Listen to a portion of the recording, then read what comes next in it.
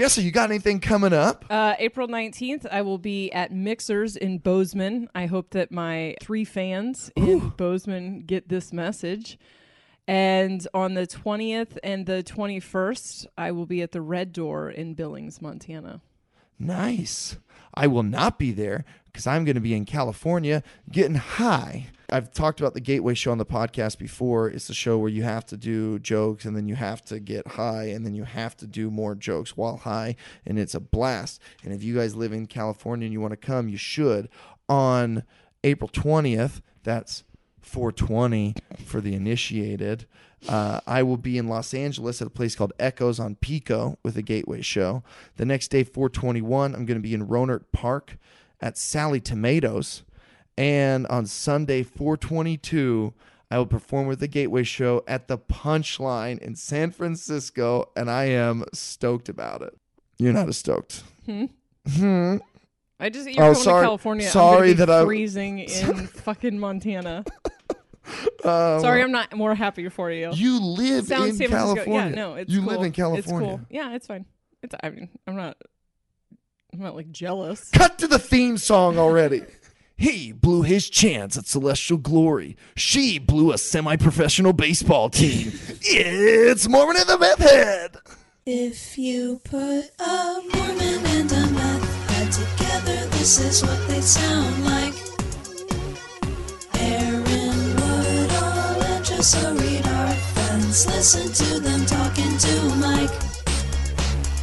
Mormon and the meth head, Mormon and the meth head, Mormon and the meth head. I just can't believe I'm always fascinated that this took place for you in high school. How many times are we junior high? Yeah, I'm younger than this. We're gonna go. What were you doing? What were you doing? I can never participate in the "What were you doing on 9/11" thing. I avoid that question because I was sucking a dick all day. What? No, so I'm asleep, and I used to give like sleep blowjobs. Has that ever happened to you? Okay, not. Is that? Do I need an Urban Dictionary? No, or is it just exactly I do some weird, not sleepwalking, but I have woken up after eating an entire pumpkin pie. Do you know how many pornographic films I've seen where it's just like, oh my god, my stepson is just sleep fucking me? Really? It's just like, oh no, my. Well, I don't watch porn, so that's okay. So, when you're on meth, so you sleep. The sleep is this weird, deep twilight sleep where you're deep twilight sleep. Yeah, it's hard to describe. Well, like your body's, I don't know. Okay. So, and I'm like in a dream, and but I had woken up to sucking a dick many times. Not just like the dick of the person in the bed next to me, not like the neighbor's dick. It just okay. Yeah. Right. And sleep sex, like I love having sex when I'm asleep. Much easier. I don't, because you don't have to deal with any of your inhibitions. It's just. Well, do you remember it? How do you know if you? I will wake up, but when we're doing it, it's it's incorporated into my dream, which like sex and fantasy are very tied together for me. Like I can't have one without the other. So I think just having my automatic fantasy maker on in my head. So I think that's probably the only time that I overtly initiate sex is when I am asleep. So anyway, I had overtly initiated this beach, and we had a slow jazz station on the radio. Okay. And it was just this weird phase where I was sleeping with the radio on, which didn't last very long. And I'm having this, like, it's all incorporated into this dream where I'm like trying to climb this thing. It's just all this and the wind and everything else, and it's crazy. And then I get startled awake by the announcement that the second plane had hit the tower. And then you wake up and there's a lot to unpack. There is a dick in my mouth right now. We are also We are also under terrorist attack. Everyone on 9/11 had a lot to process. It was like, oh my God, we're under attack. But did you also have a dick in your mouth? Yeah, no. Exactly. What is the etiquette here? I know the etiquette is, because he's asleep also. so that, or at least pretending to still be asleep. Wait a minute. No. So do you let him finish? Do you guys take cover? Like, I don't know. New life experience. I don't know how to. People were jumping out of windows to their death. Yeah. And you were like, oh, I better do I just have to let him finish. I better want to let him finish. He's asleep though. How does he know if he finishes or not? What do you? Yeah, I don't know. I just I don't think I did let him finish. I think I was like, well, I'm okay. awake now. I don't. Maybe I did. All right. Well, wait a minute. Were you go back to the dream? What were you climbing in the dream, and what was windy? It's just like a obelisk, like a marble obelisk. He was probably just super hard. Oh, I thought it was like a 9/11 premonition. I thought maybe, or like you were hearing the radio talk about the towers. Yeah, and you were just like you were climbing a tower in your yeah. dream. No, it was like a But it's a marble obelisk. Don't try to change it No, a now. marble Don't obelisk. try to change it. Hold on, was it like a tower? Yeah, so that's like I can't ever participate in the what were you doing on 9/11? Why not? This is a great story. Because the people that want to have that conversation or not don't want to hear like I was polishing an obelisk. But like, statistically, somebody was sucking a dick on when the planes hit. And right? I do think like statistically definitely made sense that that's what I was doing because I have spent, I was either in line at Starbucks or sucking someone's dick because those are. Oh man, you know what? If there was a pie chart of activities for my total lifetime. Those are two big pieces right there. When everyone's like, do you know that you'll spend 36 hours brushing your teeth? You know, stuff like that. That one's definitely smaller for me. Yeah. Brushing my teeth with dicks. Did you do the story on stage? I don't, because you know how many blowjob jokes I have? It's like I'm hacking the premise single-handedly. And it's just because I have so many funny blowjob stories because I use blowjobs to get out of having sex.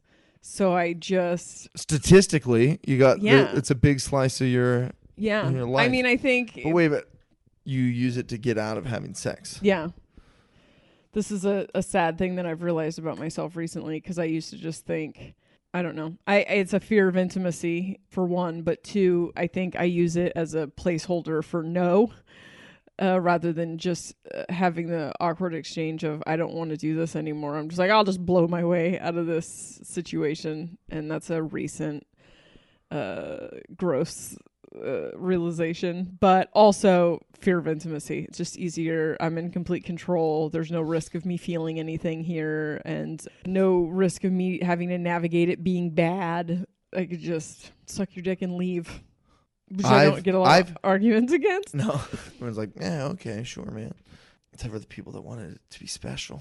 Yeah. I try to stop them at the gate. Just like, I'm not the woman you're looking for. I am not the one. I've had those. I'm trying to think I feel like if I've done something, it's because I've wanted to do it, right? Like deep down, like I did want. If I didn't want to, I wouldn't have. But there are definitely instances I can think of where I was like, I'll at least just go down on this lady.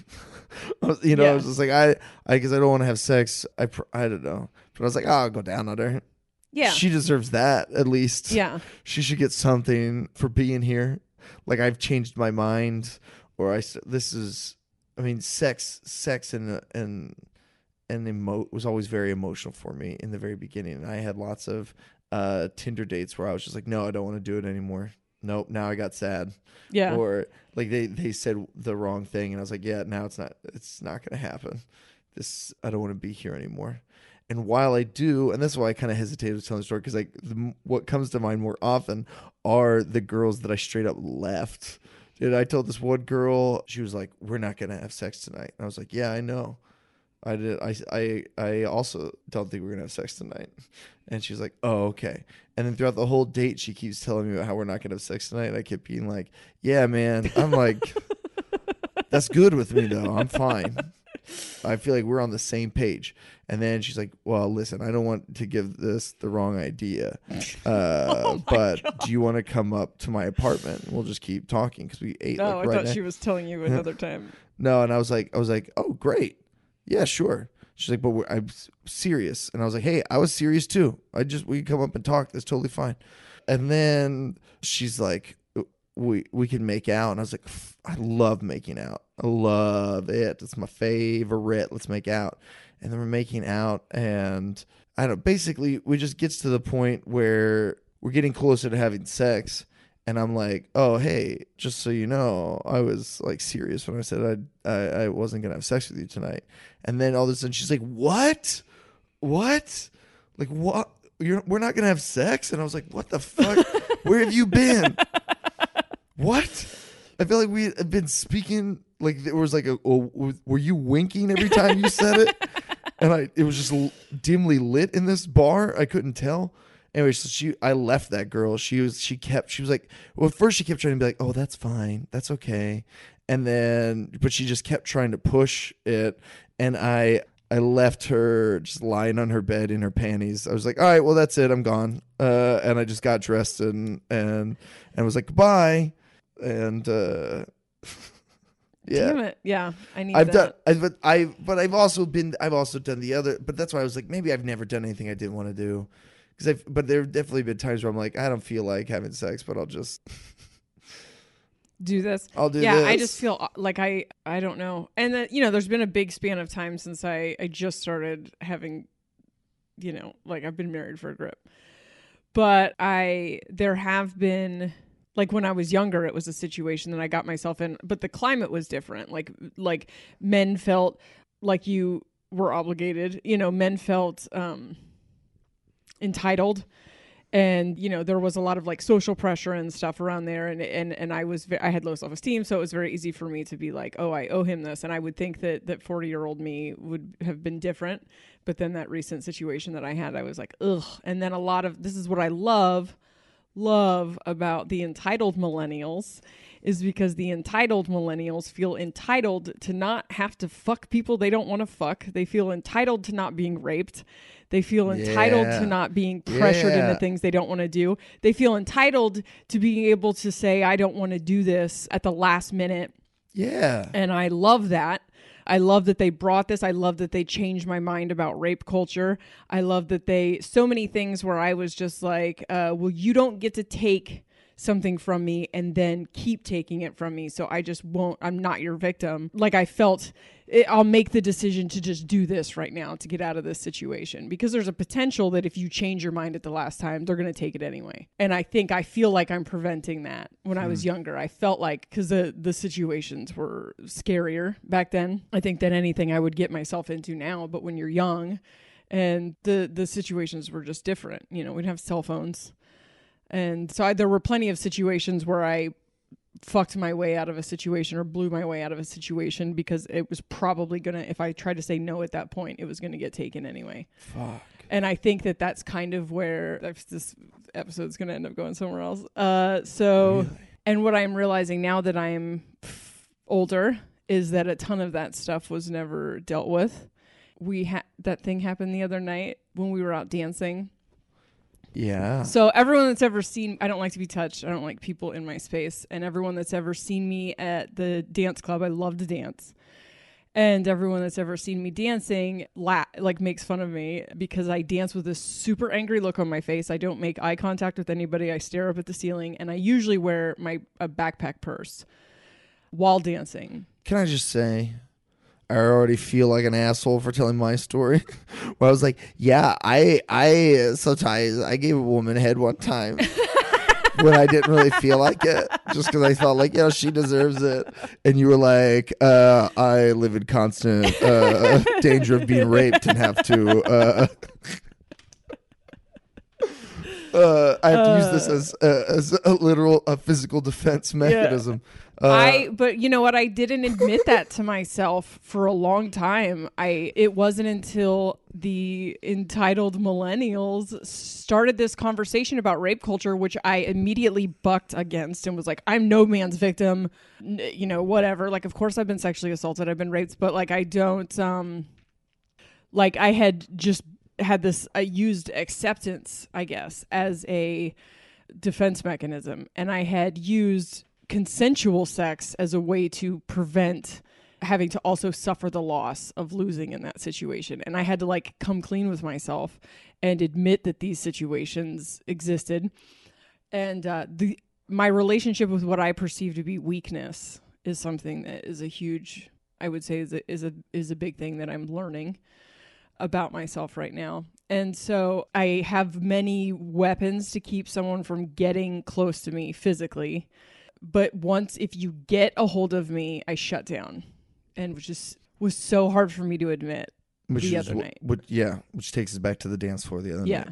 So I'm on the dance floor by myself, and it's right next to a booth that Aaron is sitting in. And then our other two friends who were dancing with me had walked away. I had put my purse down, which I wear the purse usually so that you can't get it's like a on the back backpack of me. purse. It's like a backpack. But I had put that down because I was I had assessed the safety of the environment, and I was I usually try to dance in a corner up against a wall. And everyone calls it angry dancing and thinks it's funny, the face, but it's very strategic for me because something about being on a dance floor makes people feel very entitled to touching your body. If someone comes up and asks me, and I have other people with me, I'm good at kind of shushing them away. But if you get a hold of me before I have had a chance to prevent that from happening, I just shut down.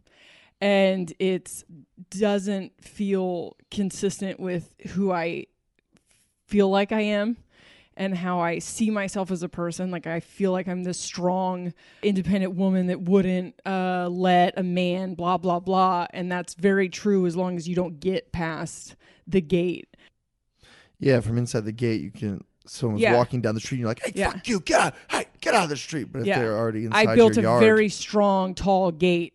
And that's where my strength is. If you get on the other side of that, and this is true in every area of my life. If you, this is intimacy is where the gate is, you know. And so, but the guy came up and introduced himself and shook my hand, and then when I shook his hand and leaned, because I also don't want to be a bitch, you know, I'm trying to be nice. And so then when I said my name, he pulled me up close to him and started dancing. And so my initial reaction is, I don't want to make a scene. I'll just dance for a second and get out of it.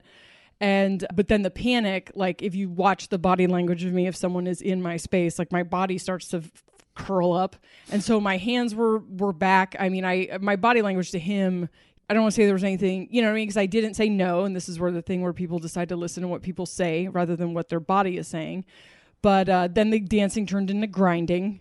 And I just was in like completely shutting down. And so I had a cup that I had in my hand, and you were just deep in your phone. I was just on my phone. I threw back the rest of the water and threw the cup at your head. Just a little plastic, not even plastic, paper cup. It'd been better if it was a real cup. Yeah. And it lands just short of your head. And I'm like, fuck. And so this went on for what felt like 5 minutes. It was most likely 40, like a minute 45 or something. Felt like a million years.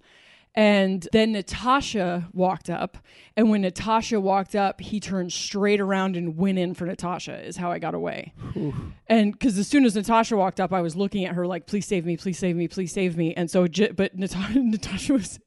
That was the night. Hammered. Yeah, Natasha was hammered. That was the night Natasha was eulogizing Stephen Hawking. Yeah. So she hadn't put together what was happening yet. Like it was a very quick. Because I knew if I could just catch eyes with you, it would be done. But you did catch eyes with me while that guy was still. Because I did. I thought. No, we didn't catch. He was going for Natasha when we caught eyes, and then I just jumped and got next to you. But like my hands were shaking. And, I absolutely remember looking at him while he was still dancing with you, and he was like looking back and forth from you to me while you guys were still standing up. And that's when he had a look on his face like, oh shit, oh that's that dude's old lady. Yeah, and I used to wear a wedding ring. And you came over and you sat down next to me on the couch. And then he came over, because he knew he had fucked up and that he had made you feel uncomfortable by how like fast you ran away or whatever. Yeah. So he comes over to like say goodbye to you or say like it was like he didn't say sorry, but it seemed like that's what he was. Yeah. Like he came over to shake your hand. Yeah. And be like, hey, thanks for the dance. And then he shook my hand, and I just crushed his entire hand.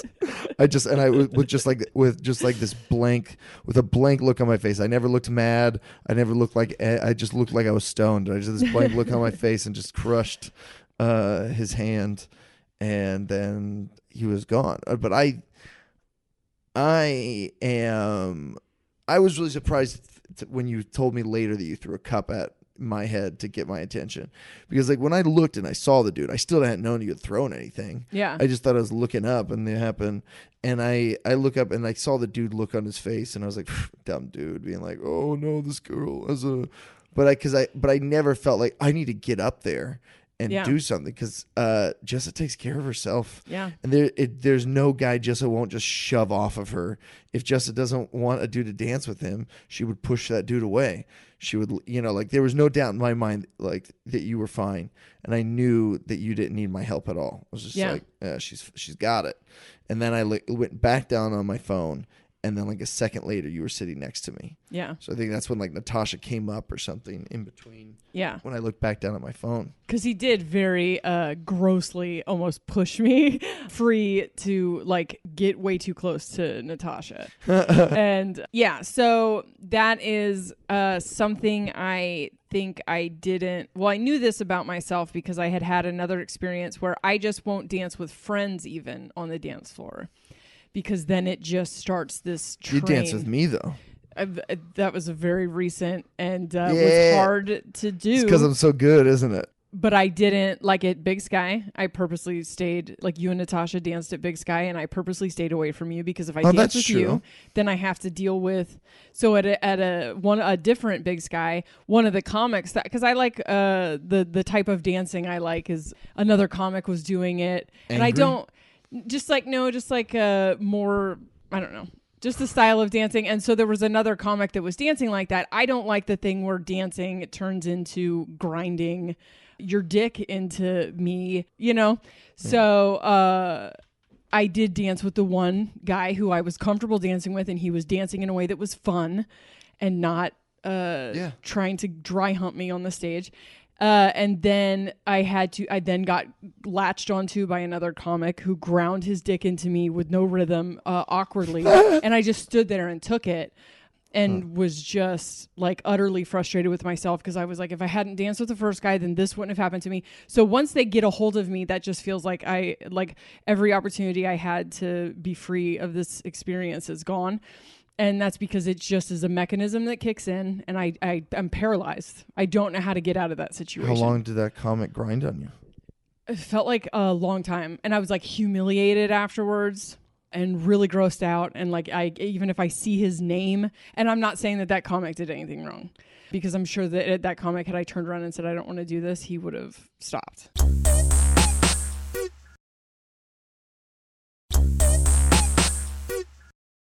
So that's me. So there's trauma there, obviously.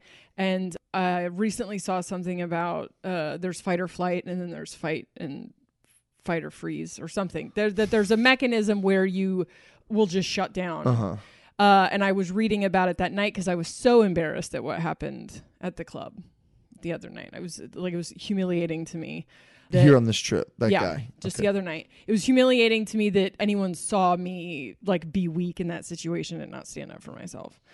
And so I was obsessing over it for the rest of the night. And like Natasha was hammered, you were tired, and I was just like, oh, I need to know why I didn't just handle my shit. I was so embarrassed. And so you were doing late night Googling? So I was Googling.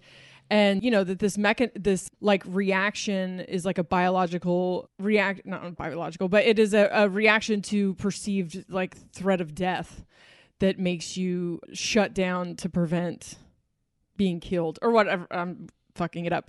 But I think it feels like if someone gets close to me and gets a hold of me, it feels so much more dangerous and ominous than it is. Right. So I just don't know how. I don't know. And that, I guess we could go back to stuff that happened when I was a kid.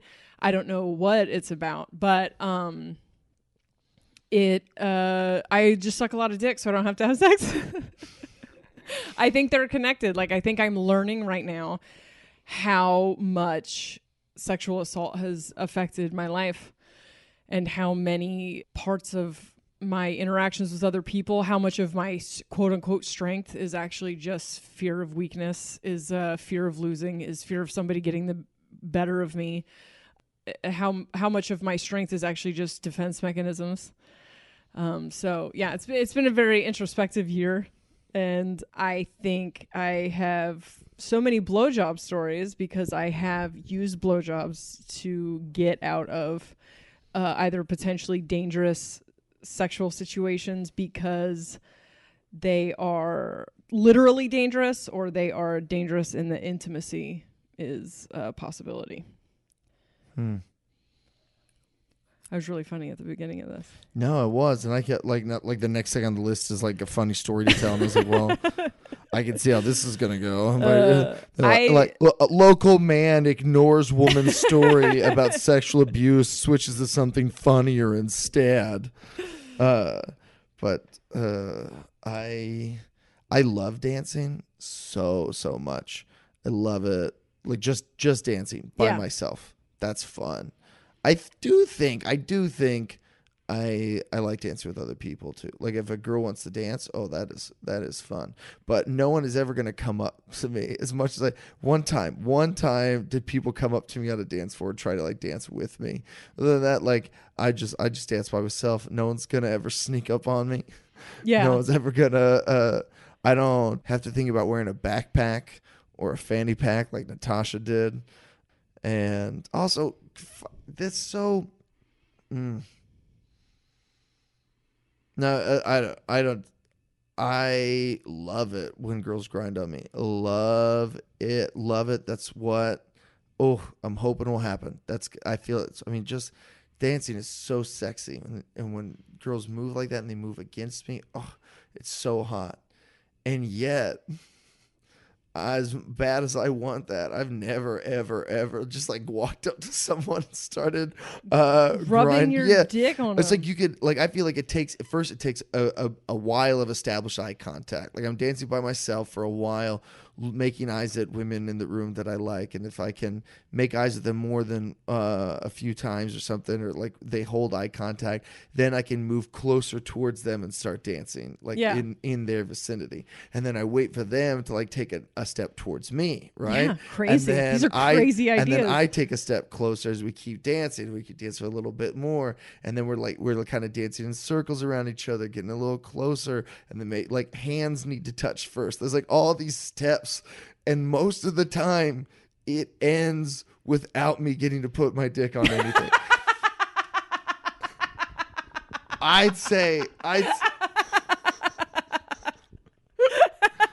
But like it's still fun. Like that's still like, dancing's still enjoyable. Like up until it's just like we can't get. But I want to get to the good, like my favorite part. I want to get to my favorite part. That rarely happens. Yeah. And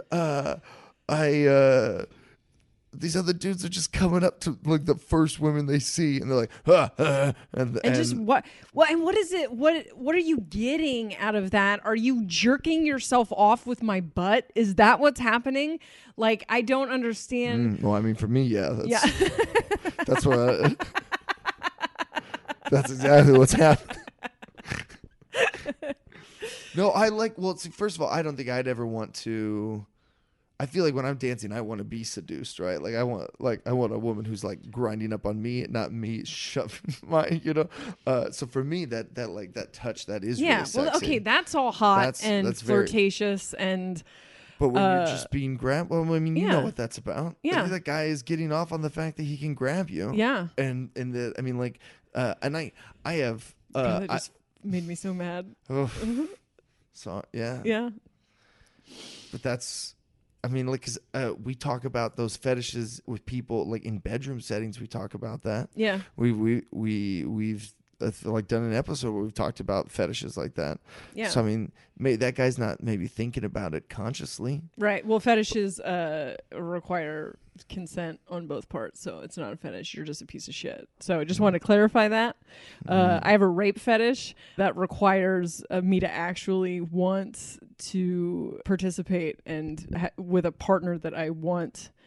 Oh God, that's why I had that dream. What dream? The other night, I just kept having dream after dream after dream that I was trying to have sex. And then I decided I didn't want to have sex, and then I just kept getting raped, and then everyone that raped me, they all turned into my friends, and then they were like, you like this? And I'm like, I don't like this right now, right here. And they were like, I didn't get to have both.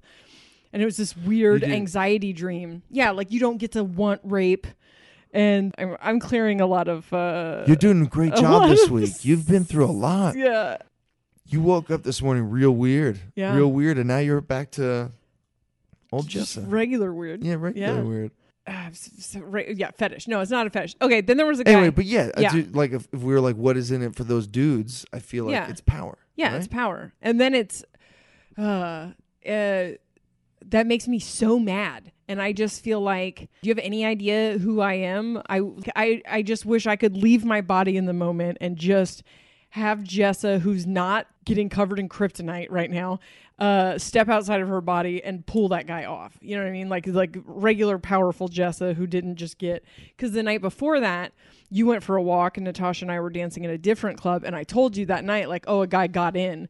Because I had set my purse down on a shelf and was dancing by the shelf. Didn't sense that someone had walked up behind me, and he got on me for a second, and I turned fast enough to like bounce him back.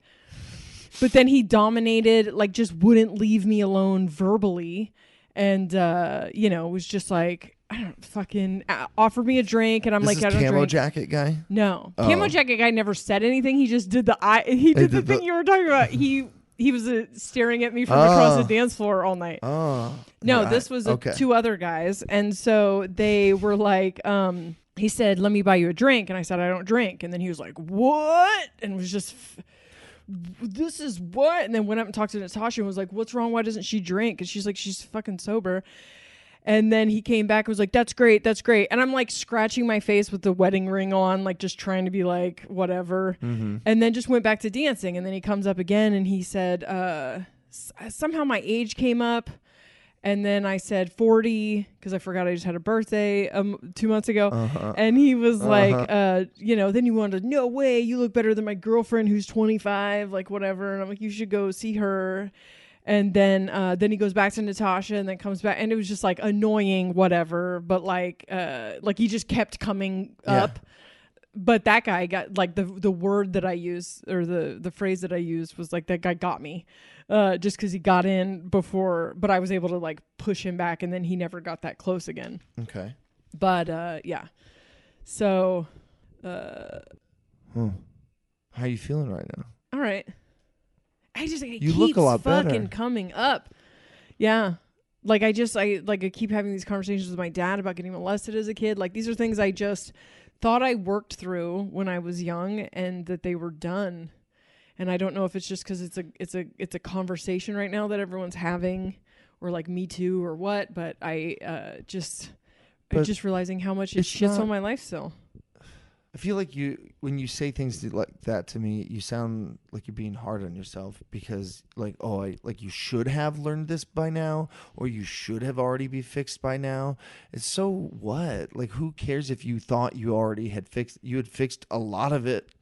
You clearly became a strong, like, just the fact that you were a functioning member of society has meant you did a lot of great repair work already, and then you're a strong, independent person who's very healthy, and now there's like a little bit more that you have to learn from this, and there's a little bit more that you have to process, and it's making your life way better. Right. Every time you process a little, every time you have another conversation about your abuse and stuff, like you're making your life's getting better and you're getting happier. Like I can see it on your face right now.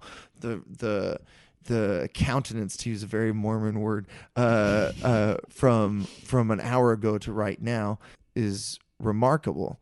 The difference there, and then you just sound like you're beating up on yourself for making your life better. You're like, oh, well, I thought I had already fixed it, but I guess it's still, a prolonged amount of abuse as a child had a lasting impact on my life. As it turns out. Fuck. And I don't know. It's just a look at. I hope you can see all these really amazing things that have happened for you in the last year. Yeah. And I just feel like so many things that I feel like almost daily to you. I say I don't ever say things like this. Like I've stopped believing you. I just know, imagine. but I swear to God, a year ago, we're just like in line at a Starbucks, and you're just like, hey, I never say things like this, but I want a cold brew with extra soy. I never say things like this ever. I'm experiencing so many things that I'm learning a lot about my relationship with perceived weakness, I guess, and I'm becoming vulnerable. And that's something else too. You're like, I never say the vulnerable word. I'm like, you just said it. You're like, I never do though. I never ever do. It's really weird. That or intimate. I don't say intimate. Like you just said it again. But like I never ever say jizzy jizz cum comes.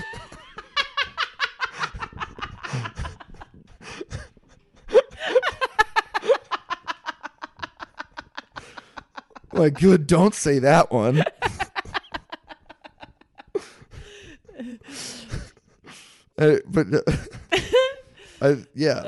You've definitely changed a lot. Yeah. But it's hard. I don't know that because I never knew you before. Yeah. I know you now. That's it. Yeah. I don't think we could be friends if I wasn't softening a little bit. I'm too sensitive. Yeah. I was so worried to hang out with you in the beginning. I was like, I just feel like she's going to hurt my feelings. I just feel like she's going to hurt my feelings.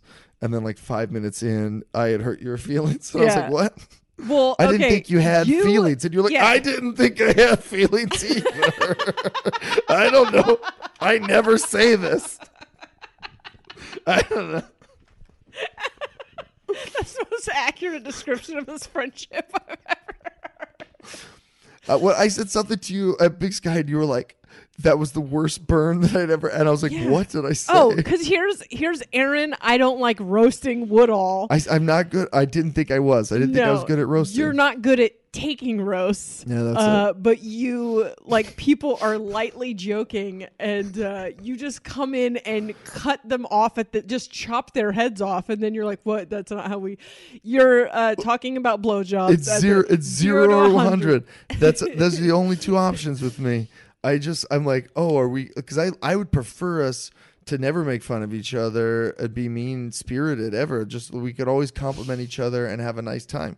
But then it's like, oh, we're playing that roasting game now, and I just cannot differentiate between a lighthearted ribbing and the most savage burn. I crucify my friends and they're like, what the fuck, man? But then I can't dish it to you because. So what was the? Were you about to say what I said the first night? No, I don't remember what it was. It wasn't. No one thinks you. And you were like, I usually have my shit together. Everyone needs to. Oh, I said I'm afraid of people thinking that I don't have my shit together, and you're like, Jessa. But it sounded like you were gonna reassure me. You were like, Jessa, listen. I thought you were gonna say like it's okay to not be perfect, and you were like, no one thinks you have your shit together. But no, that was actually funny and that one was good. PG compared to some of the shit you've said. All right. I wish I could think of an example of how you've roasted other people though, where I'm like, Jesus Christ. I love it. I feel like for the most part, I don't. There are things that I could say. Anyway, that's unimportant. That's unimportant. We were supposed to talk about our first porn that we looked at. What time is it? We got time. Okay. Plenty of time. I don't. Everything has to exist in my head fantasy wise. I don't like bad acting. I don't know how you guys watch porn, how you get through the bad acting. That is, I mean, bad acting bothers me. How do you stay in that moment, in that fantasy? Not enough stuff. I do look for actresses that are better than others.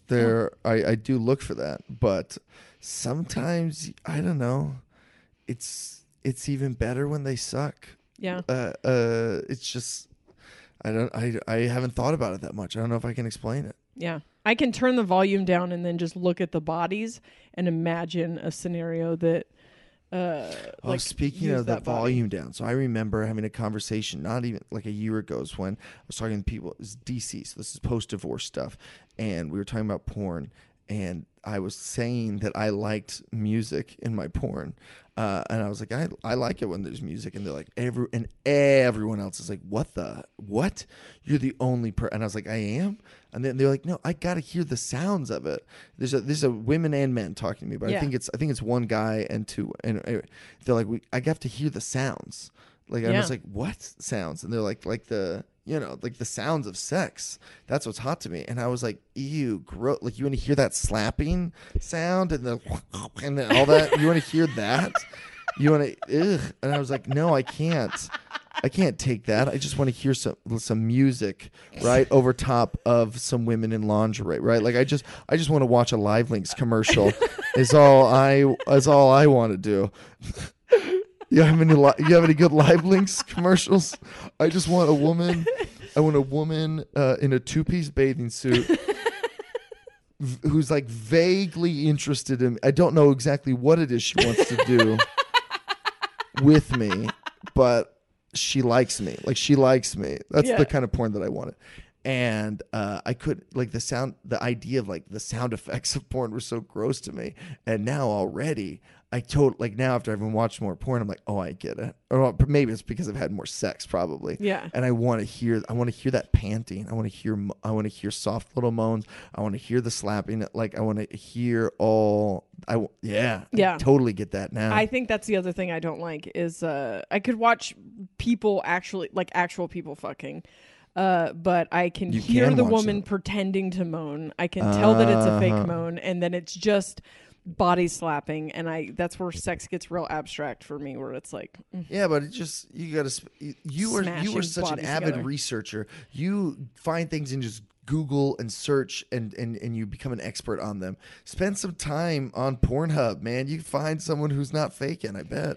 My mind is a generator of just shit that I think is hotter than. So you should just write and direct your own porn then. Yeah. All right. So my first porn was like a Lane Bryant catalog. I wish I was Lane Bryant. Aren't those like old lady clothes? Yep. Yep. Like wow. real boring. Really, it's plus size women, plus size moms, I should say. And so it's just like, here's a standard beige bra. And I was like, oh my God.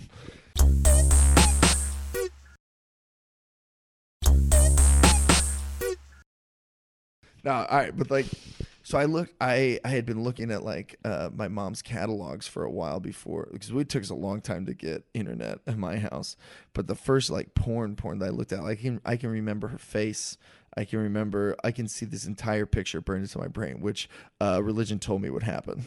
They're like, these images will be seared into your brain. Only through the atonement could they be removed. I love these asides. Yeah. Anyway, I know the website. I know it was amateur girl, or no, it was girls.amateurpages.net. This is the first nice porn plug. site that I ever. Dude, I've looked for it now. It's like all taken down. I found because I was like nostalgic. I wanted to find her again, and I found like some cached pages, like people had saved some stuff from this old early thousands porn site. It was a series of photographs. It was like you click next, right? And she was just like, they'd done this photo shoot with this really trashy girl in Florida somewhere, and she's just like dressed, whatever. And then some dude has written some shitty little caption underneath. It's like, hey, my name is Tara. And then the next picture, she's like in another pose, right? Still dressed. And it's like, I just got back from vacation and I'm spoiled. And then there's another picture. It's like, we would go to New She's just turning back and forth like you are right now. just pose, just arms moving different places. You know, it's like, oh, we went to nude beaches, and I just loved being naked. And then she's like lifting up her shirt a little bit, and it's like, I want to be naked right now. Like there's this caption at the end of every single picture, right? And I remember clicking like next and next. And I remember telling myself, like, I was so nervous. I was so scared. And This is the first time you're going to see a naked woman. Well, and I just kept telling myself it was okay to click because there's no way that she's actually going to get naked. Like, I would have had to, there's no way I'd be allowed to go to that website. Like, I would have had to have clicked something that says I was 18. Like, I would have had to have, like, this is probably just going to be her in her underwear. Like, right? Yeah. Then she starts unbuttoning the shirt, right? And I'm just like, oh, God, I can't. But she's not going to get, and I'm clicking next, and I'm reading all these dumb things with, like, that are typos and poorly punctuated. Just really bad. Even in, like, in the 8th grade, I'm like, who the fuck wrote this? Who, you? Yeah. Yeah. And Aaron likes to correct grammar. It's just very Mine, at least. Go ahead. Only when we're writing stuff that we're putting on the website. I don't. All right. Anyway. Sorry. Go ahead. I'm getting. She like. I remember she gets into her underwear and like her skirt comes off, and her shirt comes off. She's like posing like with her ass in front of the camera, like bent, over and looking back. And I am just. I mean, how rock hard I must have been. I just have probably I'll probably never have another sexual experience like this. Yeah. The absolute danger, and just I wanted to keep hitting next, and I wanted to keep hitting next, and like then she's like unfastening her bra, but like her boobs are still covered, and like this, wow, this is way more than I thought I was gonna see. But there's definitely no way that they'd ever show her boobs or whatever. And like then like she's like got her hands over, her bra's completely off, but her hands are over her boobs, and I was like, oh fuck, and I'm just like, oh my God. I'm anyway. Then in the next picture there was boobs, and I came so hard and felt so bad. So I was just like, you sick pervert. You wanted to see those boobs. You knew they were going to be boobs. You're sick. God. Go clean yourself up. Hope your mom doesn't see. You disgusting. You're going to wipe down that keyboard. Your family uses that, you sick bastard. Well, the keyboard part aside, that's such a sad. It was a great story, and then just it made me mad at religion. Right? Like, what just a great experience that should have been without all of that religion. gross shame. Without religion, it wouldn't have been half as. That's wouldn't have true. been half. Like you loved that story because of all the guilt and the danger and stuff. Okay. And I think like that's just. I know. I think it's got to be exciting for a. But yeah, that's true. You would have just clicked on the last picture. The guilt that you feel afterwards is the price you pay for all the fun suspense leading up to it. No, that's true. You just have to pay the piper in order to feel that. That's why I love hooking up with Mormon girls, man. They get that. All that build up is so sexy. All that feeling naughty it's so sexy. Like the foreplay is hot. Is hotter with like a religious person. I think this dude that I met after a show, he's not Mormon, he was Jehovah's Witness though, and so we bonded because a lot of this same idea, right? Yeah. And then we became Facebook friends, and he messaged me the other day and was like, hey dude, should I have a date? Like, should I go on a date with a Mormon girl? Is that asking for trouble? I was like, asking for trouble? You should absolutely date a Mormon girl. They're fantastic. There's like even just making out with them is hot. But at the same time, they're also been so repressed that they get into weird kinky stuff, and it's fantastic. So he goes on a date with her and then messages me after the date. He was like, it was amazing. And he was like, she invited a friend to the bar that they were at, which he thought was like, date's over. She hates me, so she's inviting her friend here Yeah. to like give her an Kill out. it, yeah. But instead he had sex with both of them. Oh shit. Yeah, he was like, then they just, the next thing I know, they were putting blunts in my mouth, and he's like, Jehovah's Witness. I mean, he never smoked or anything either. And then is like a scene out of Wild Things. And I was like, I don't know what that is because I've never watched R-rated movies, but sure, that's. And he just had an amazing time. Anyway, this I've now plugged girls.amateurpages.net and Mormon Girls. Psych, Mormon Girls is a real porn site. You could go to mormongirlswithaz.com. That's a real porn site. I'm not very thrilled with it though. It's not. Not your. It's all just the same. It's the same fantasy over and over and over Yeah. again. And I think there's a wide range of Mormon fantasies that we could be acting on. Just like, but it's all just like polygamous wives in a temple or something like that. Have we already talked about that on a podcast? Oh, sorry if we have. I was just in Bellingham, and this is so weird to tell this story on we had a plan. We had a plan for this podcast. And we changed, but I was like, oh, it'd be funny to tell the blowjob story, and then I just had this like sad realization about myself, and so many things that I think are like just funny Jessa-isms are actually just sad results of unprocessed trauma. Yeah. And so I took it to a dark place, but we were going to talk about. Well, no, it's okay. You're not going to do it. All right. So I was gonna tell about these jokes about my dick that I was telling in Bellingham, right? And I was telling jokes about how big my dick was in Bellingham, and then someone, and then I talked to people after the show, and we were going to talk about that, but I did the same thing just now with the story that I had. This was supposed to be like a fun nostalgic story about my first porn. Then I had the realization as I was sitting there and thinking about like. I was just thinking, I was like, the first time I ever came like that, like I knew I was doing something wrong, and like knew like, so I mean, I've always associated guilt with an orgasm. Like, like I came to that realization as I was telling what was supposed to be a funny story. I think that's just what this podcast is. That's what Mormon and the Meth Head is like a bunch of sad. We just like tell jokes and then just stand on stage with this. Let's do a 100-yard stare off into the distance as we realize what that joke means about us. Every podcast we're like, this one's gonna be funny. Yo, guys, wait till I tell you the story about why I have to throw up after every meal. It's ridiculous. And then you tell it and you're like, oh, fuck.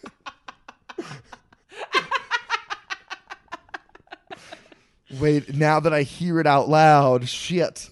Well, now that we're already doing it, you should tell the story of how you came up with your That's big exactly jokes. what I was just thinking. Well, hold on. I want to talk about Bellingham for a second. Just one thing about Bellingham. One thing about Bellingham, and then you're cut off. Really? You don't know that your dick looks big in those tight ass jeans? All right. So, God, this is good. No, I did not know. It's still a process of believing in how big my dick is. I still do not like. It's so in the very beginning, people were like, "You have a big dick," and I was like, "That's just something nice that you say to a guy from Tinder, right?" I just was like, "That's just part of the illusion. Thank you, you're very nice. You're a sweetheart. I'll see you never again." I just figured, and then I start to believe. I'm like, "Oh, maybe my dick is kind of big.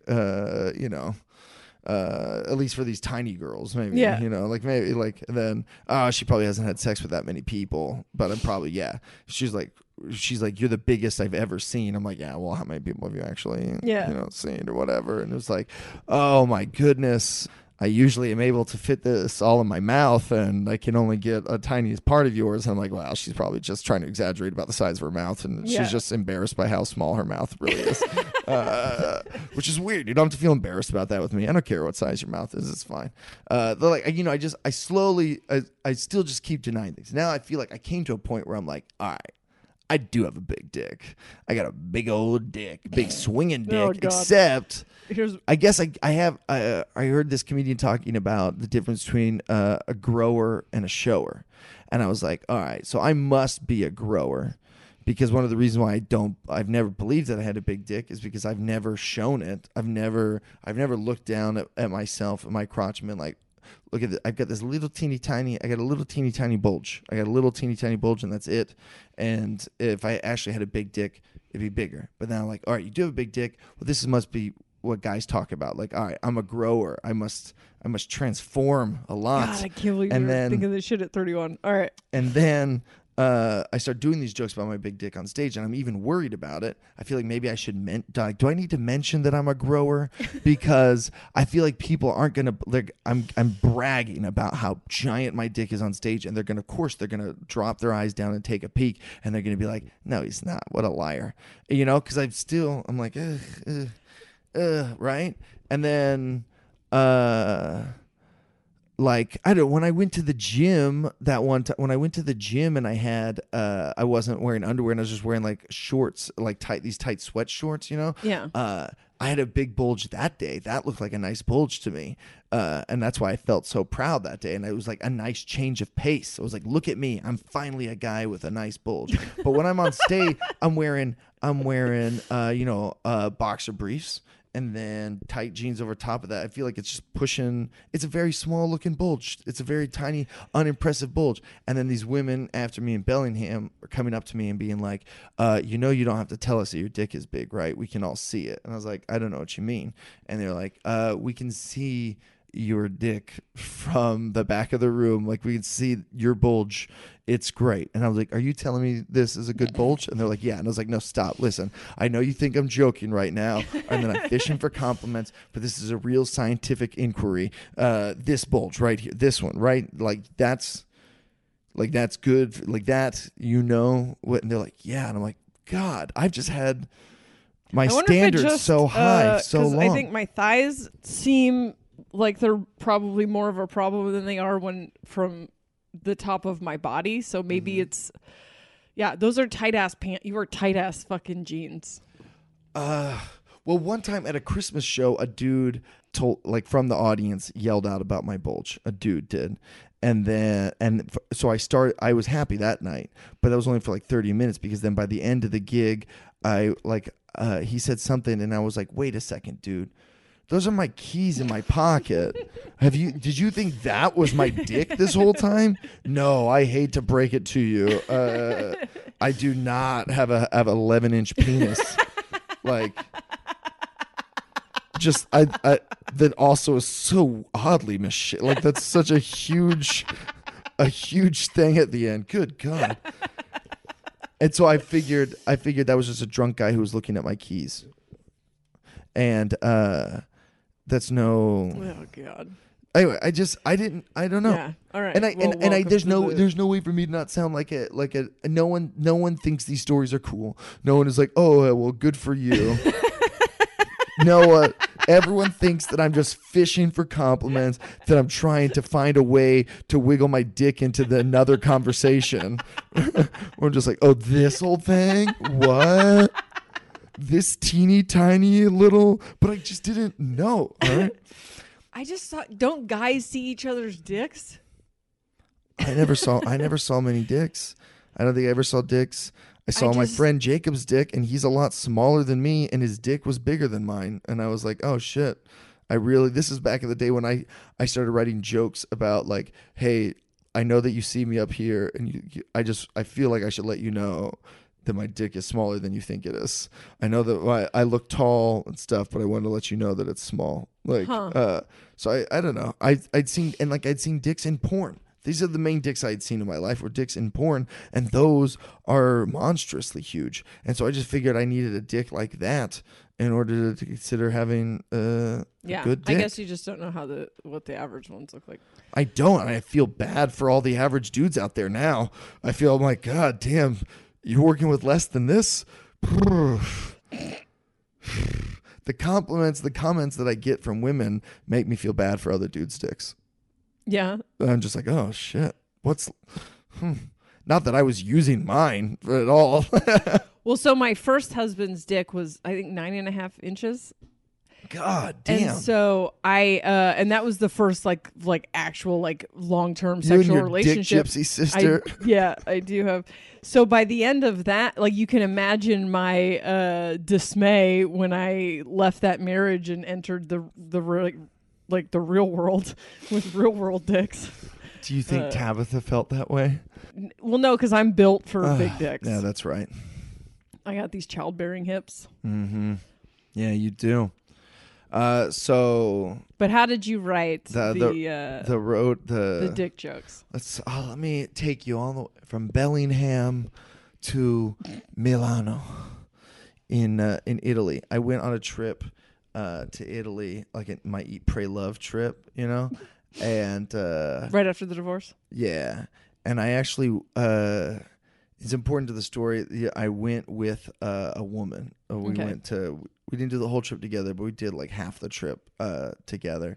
And she was wonderful. She was great. She was, I liked her a lot. And we had like that night in this Milanese hotel. It was like, I think it might have been our first night there. We were jet lagged and cranky, and we kind of had like a little fight over like what we were going to do that night or something. So we were in weird moods. I was already in a weird mood. But we made up and we had sex. And because I think sex is it's integral to the story. I was still in a weird mood though after sex. It didn't like make me feel better. In fact, it felt like a little bit worse, just like I was just upset. It was right after the divorce too. I'm always upset. I'm in just various stages of upsetness. I fucked up. This is also not long after I had found out that I remembered being molested by my sister, and I told you that I told my family that night, and I tried to tell Tabitha, and no one gave a shit, and I just didn't tell anyone really after that, and I deleted my sister on everything, and I did not think about her, and I went to the bathroom after we were done having sex. I'm just like in the bathroom by myself, and I'm on my phone, and I'm scrolling through, I have a notification on my phone that says my sister has posted on Instagram for the first time in a while. And she posts so infrequently, I forgot that she had an Instagram, and I didn't realize that I was still following her on something because I'd blocked her on everything, I thought. But here she was still in my Instagram feed, and I was just morbidly curious, so I just clicked on it. She had posted some dumb picture of a pie or some shit. But then I click on her Instagram, and I look at all of her photos, and she had these photos from years ago where she had babysat Ethan, and she had taken all these photos of Ethan and put it on her Instagram, and like stuff about how much she loves him, and like Oof. yeah. And I thought about all these times that I let my son be alone with her, and you can't help but think, your mind just as a parent, I don't know if this will make sense to non-parents, because I'm not saying anything happened. I'm just saying the thought alone of something happening to my son, and that being because I was so fucking dumb. Like I went through a bunch of guilt about not, like I felt a lot of guilt for forgetting. Yeah. I felt a lot of guilt for forgetting because I felt like I could have changed things if I hadn't been a little bitch and just like, oh, I can't handle this, I better shut it down. If I had just spoken up, I could have changed how it went. Huh. But instead, I didn't think. I instead said nothing, and so I already felt guilt about that. And then here to think like, also I might have gotten my son hurt, or I could have gotten my son hurt, because couldn't deal with it, and I just buried something deep down and ignored all these other feelings I had, I got upset pretty fast, and I started crying in the bathroom while this girl, who we had a fight earlier, and we talked about each other's feelings, We're like, oh, I'm sorry I hurt your feelings. Oh, I'm sorry I hurt your feelings. And now I'm in the bathroom crying. And she's like, hey, are you okay? And I'm like, I need a minute. Because at this point, crying was still really rare for me. I really only started crying after my divorce, and there were times in my life when I was married where I wished that I could cry, and I was so like, I tried to make myself cry because I knew that I would feel better if I did, and I just couldn't. I couldn't get there. I just couldn't get there. And so there are moments where I'm like, I started crying, and I knew I didn't want to stop. I was like, don't fucking interrupt me. I'm busy. I've been waiting to get these tears out. I want to get them out. And I cried for a long time in that bathroom that night, just curled up on the floor, just crying. And not once, I think twice, actually, this beautiful, wonderful woman knocked on the door to the bathroom to be like, hey, I just want to come in there and hold you. And like, I don't want to, bother you or whatever, but I want to come in there and hold you. I can't imagine how heartbreaking it is for her to like be on the other side and have to listen to somebody just hurting that you can't do anything for. Yeah. And that was like my last temptation of Aaron, because that's all I've ever wanted. Is like, that's what I would ask Tabitha for all the time. I'd be like, hey, listen, when I'm upset, would you just hold me? That's all that I need to feel better. Because it was all I needed was the physical affection of someone else to let me know that I was safe and loved. I had to have it because I couldn't make myself feel safe and loved. And I knew on that bathroom that I was like, don't ask me again, because I don't want you to. I'll probably say yes, and I don't want you to. I want to fix myself tonight. I want to stop needing people to hold me. So, like, I want to do this on my own. And so I just cried it out. And when I got done crying, I got angry, and I would yell in my mind. I yelled so many things at my sister and told her, like, fuck you for this, fuck you for that. I said all these things that I felt like I wanted to say, and but I was still like really fucked up, and so I wasn't leaving this bathroom. I had so many weird thoughts that were spiraling. So many thoughts about my son, and what if, and this and that, and what if I had done this, and like I was just spiraling, which is a pattern that I noticed that I do, and I was trying to stop it, like with on my own. And I got in this bathtub. I was like, I'll give myself a bath. I'm in this bathtub, and I decided to start writing jokes. And this is a point where like I was starting to believe in my dick. I was starting to believe that I had a big dick. Women like this one were building my confidence in it. And I had been thinking for a while, like, I wanted to write some jokes about it. And I just started writing jokes in the bathtub. And I wrote them all out in my head, like word for word, several minutes of dick jokes. Jokes that I've done on stage now a bunch. Were pretty much written in their final form in that bathtub. I was like, I could see act outs that in my head that were going to be funny. I wrote like I want to be the Barack Obama of her vagina part. I wrote out like the amusement park part. I wrote out the microphone bit that I do. And the microphone bit was written in the, and I was just so happy with this joke. 'Cause I was like, I've never like done this kind of joke before. I've never used the mic as a prop before. And like, I feel like, microphones being used as a dick a ton, but I felt like I was it was at first for me, and I was just really happy. And also I was laughing. I started cracking myself up, and I was so excited about how good these jokes are going to be. It's like, I cannot wait to do these jokes in front of a crowd. I cannot wait. I knew right away, like, these are going to be killer jokes. And I had taken myself from crying over this thing without any help, even though it was nice that she offered, and I feel bad that I couldn't accept, but without any help, I was very proud that I had cheered myself up.